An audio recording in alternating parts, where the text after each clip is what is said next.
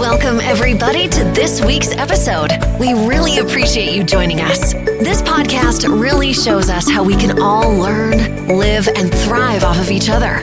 By sharing our knowledge through our conversations, we will impart some knowledge whilst learning ourselves how to progress even further. Here is your host.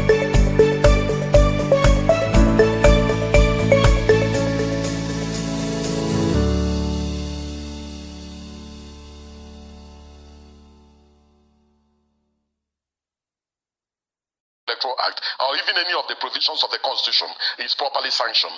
So those who are going to allege political persecution should, at this point in time, call their supporters to order.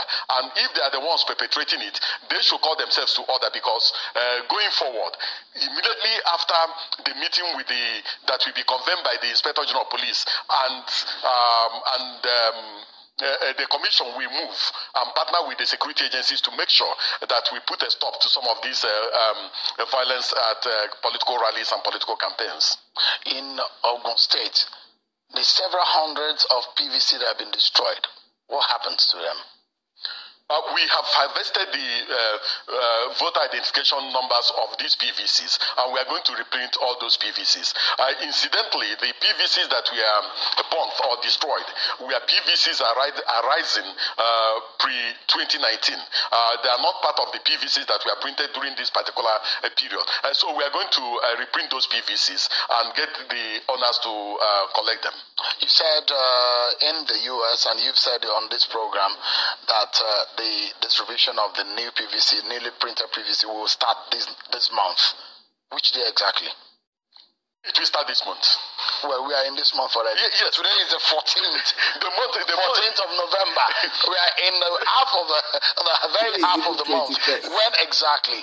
Because my viewers want to know so that they can get their PVC. If you listen to me, okay. The month has not ended. Okay. The chairman gave his word that the PVCs will be ready for collection this month. As you are aware, we started the display of the register of voters for claims and objections on the 18th day of November. And both the claims, the display, and the claims and objections, including the revision, we go on up to the 25th of November. Thereafter, the PVC of the new registrants will be available for collection. And this will also include the PVCs of those who did transfer, the PVCs of those whose PVCs were damaged or defaced or lost. So we are going to do all these things. We want to truck in these PVCs all at once. We don't want to take them to the various local governments piecemeal. So we have already agreed on and designed an operational procedure on how to collect these PVCs so that we can have a seamless operation. So the PVCs will be ready this month for collection, but I will not give you the exact date. I was going to give you a free advert so that you can be able to inform Nigerians so that they can be able to, well, I'm more concerned about those who want to vote other than the money INEC should pay to Channels Television for freely advertising on the permanent voters card. But I mean, this is something what we are happy to do to help the voters to be able to get informed and arm themselves with the necessary education to get them to vote on election day. But there is something that is causing a bit of a stir online, and you see a lot of pictures that have surfaced. Those people who are saying there are discrepancies as far as the voter register is concerned. And I think the essence of the claims and objection is simply this. So that if you find anything that is wrong, you might be able to object to it. Let me show you some of the pictures that have surfaced. There are people that have put them forward to say, what is INEC up to? Look at that. These people, these are obvious underage who are, on INEC register. How can this happen? What exactly is going on? Mr. Okoye, is this people less than 18 years allowed to vote in this election? If you look at the faces that are captured there, these are definitely less than 10-year-olds. I have seen these pictures. As you pointed out, the essence of putting out this is for Nigerians to help the commission further clean up the voters register.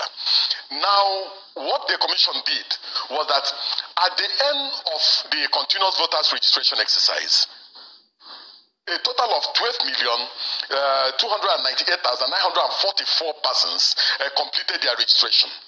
Out of this particular number, the commission declared as invalid a total of 2,780,756, leaving a total of 9,518,188. So what the commission has done is to integrate this number with the existing number on the voters register, which stood at around 84 million, giving us a total of 93,522,272. So that's what we have put out there as a preliminary register that people should check. Now, we want people to look at the register and assist the commission. One, check whether their names have been properly spelled, whether their personal particulars have been properly captured, whether some pictures are upside down so that we can correct them, whether there are still names of deceased persons on the register, whether there are obviously underage persons on the register. And we have done this both physically. We have displayed this register in the 774 local government areas of Nigeria and in the 8,809 registration areas across the federation. Not only that, we have also put this up on our website, and we have made it in such a way that any person, the word is any person, can go on our website and raise an objection relating to the presence of any individual on the register. And then the moment the person raises an objection or makes a claim, the person will be given a slip and given an indication of where these claims and objections will be had, because that is what Section 19 of the Electoral Act provides. And so we are the ones who willingly put out this in order to enable Nigerians see what we have done, see in what ways they can also help us further to clean up the register so that we can have an authentic, robust, and a register that Nigerians can be proud of. And so I think that is what is going on now is the essence of the claims, display. But we have a constitutional obligation to comply with it, and we'll continue to do that. So, give us an understanding about this issue of violence. I mean, INEC cannot just keep quiet about it. What are you doing? We are not keeping quiet. The latest one we had that came from Abeokuta South Local Government and Ede South Local Government, a day thereafter, the Commission convened a meeting of the Interagency Consultative Committee on Election Security.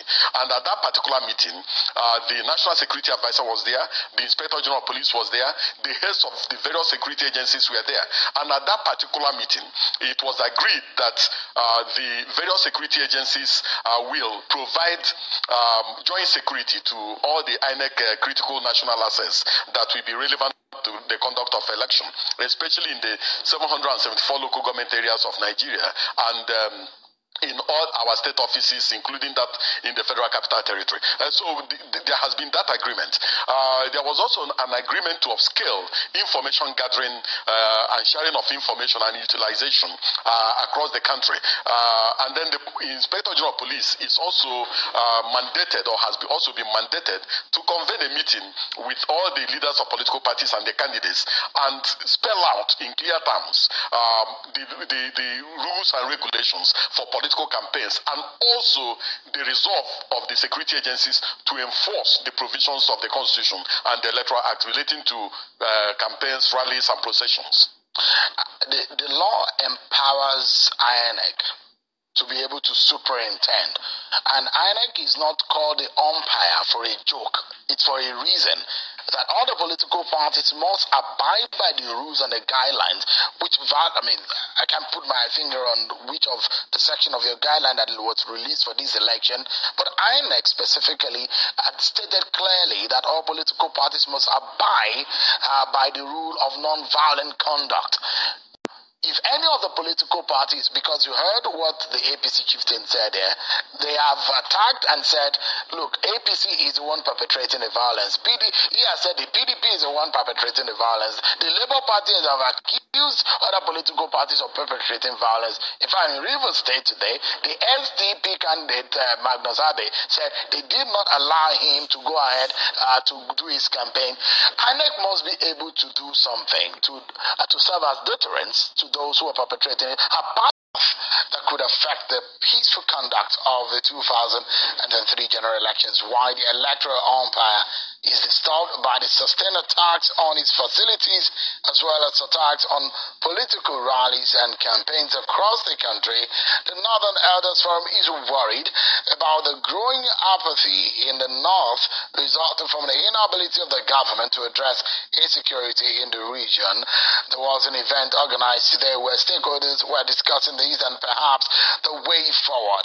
But let's listen to the National Commissioner of INEC in charge of voter education, Mr. Festus Okoye, who joins us live here in our Abuja studio. Thank you so much, Mr. Okoye, for joining us tonight. Thank you so much. First and foremost, I'd like you to clear the air about the position of INEC and how official communication comes out of the commission. There was a commotion in the weekend.